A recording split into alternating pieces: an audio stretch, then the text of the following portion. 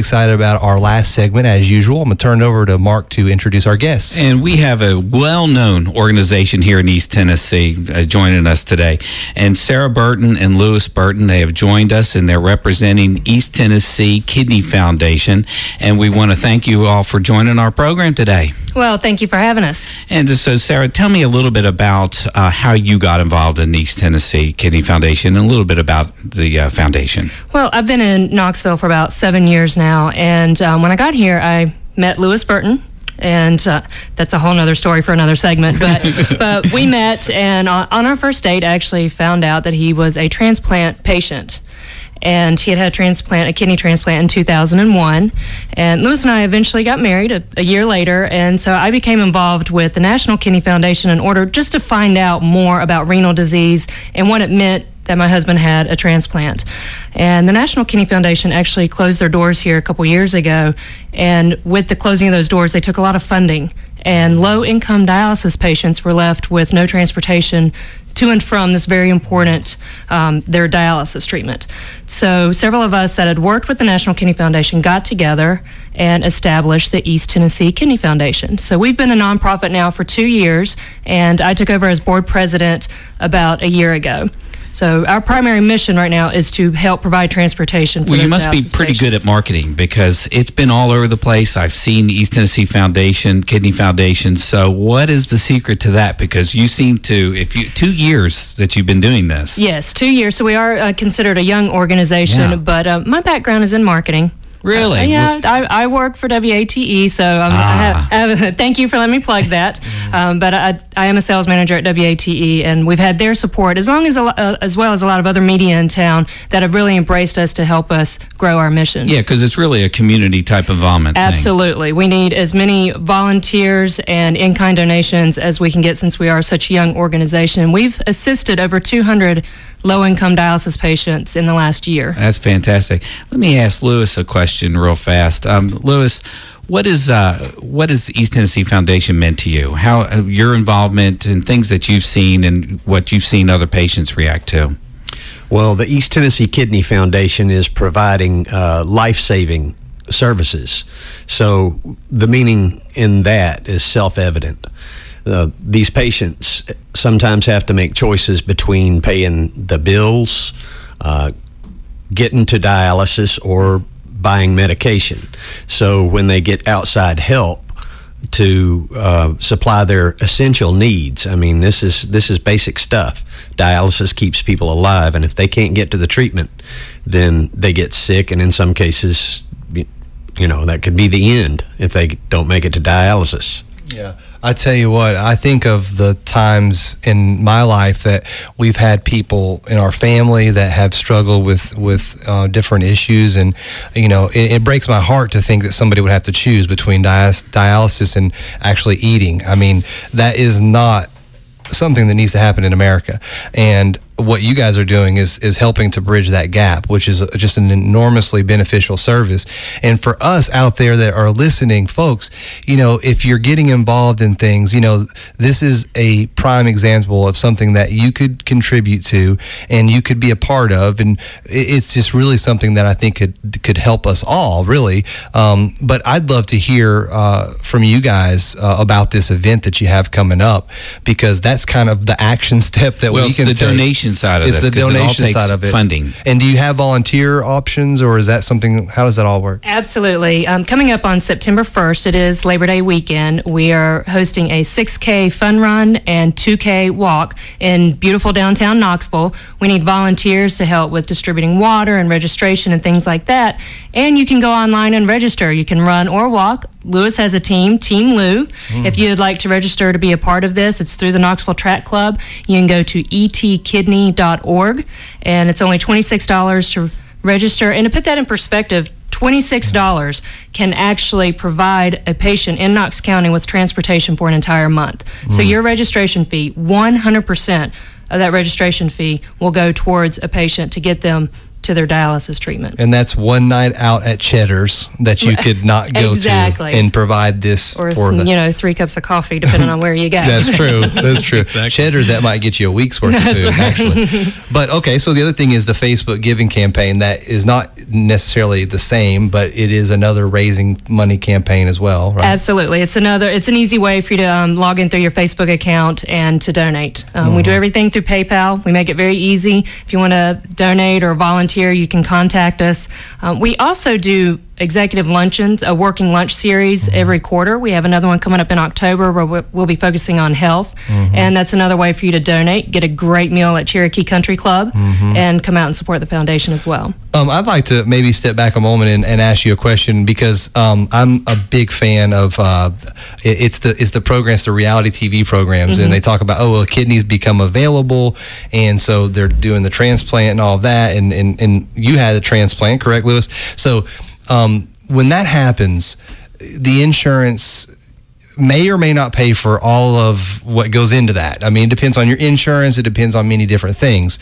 Will your all's organization help to facilitate that whole transaction? I mean, that's pretty deep into it. I understand, but talk about that.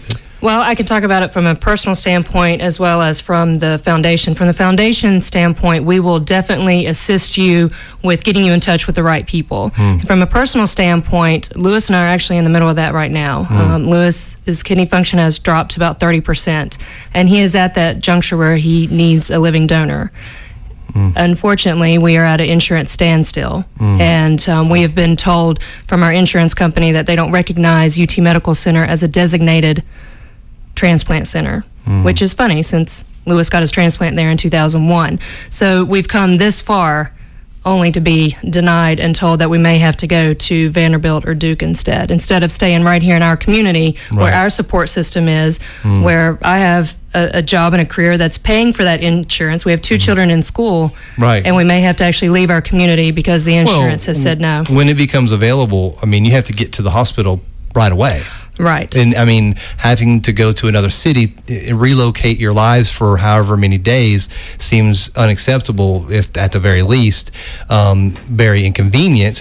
So where do you go? People out there listening that may have this exact same thing happening in their lives, because it's a very common occurrence. I mean, kidney transplants, although are not common practice, they happen frequently. Right. So I'm sure that other people are dealing with this exact same thing. What might they should do? Do you guys assist in insurance battling or whatever? Because that's a big deal. We do not do that, but we can put you in touch with the resources that can help, because it is a very personal thing, and you have to go through your doctors, and if you're already on dialysis, then you would go through your social worker, and they can help facilitate that. Is this something where public pressure could be applied in some way to open or maybe shine a light on these, what maybe from the outside looking in appear to be greedy insurance companies? I'm not saying yours is that way, but it just seems to me that there's some rule in the manual that the claim specialist is saying, nope, doesn't meet these criteria, but it could just be easily changed. Well, Kevin, the steps that we've gone through at this point, we've appealed through the doctors, and UT Medical Center's accounting department is appealing as well. Unfortunately, it's not just a matter of paying for the kidney itself. You have to pay for people being tested and being what they call worked up to see if they're even a match. Right. And the next step for us is for us to get down on our knees and beg. Right. And if that doesn't work, then yes, I will use public outcry if I have to, because my only goal in this is to save my husband's life. Yeah, I mean, you're not doing this for selfish reasons to for your husband's health, but it's not as if you're trying our family. Exactly. So, I mean, and I like also, here's the other thing, Mark, that these type of organizations, we've had the autism, we've had many different ones, Lou Gehrig's, is that these type of issues in the public, when you're out here on the radio, you can talk very openly about it, but privately it's got to be very difficult, because this is the health of your husband. So this is something where this organization, having that united front and having people that you can talk to and discuss this with, and be able to partner with them, and because it always feels good when other people are sharing some similar experiences. Well, we have a very robust board of directors, and all of us are very passionate about what we're doing because we have personal stories. And I have several doctors on my board, but also I have several patients. I have actual donors on my board, and I have recipients on my board. So for me personally, to be able to reach out to them and ask where they received their transplant, what was the process, did you have insurance hang-ups, what was your dialysis treatment like?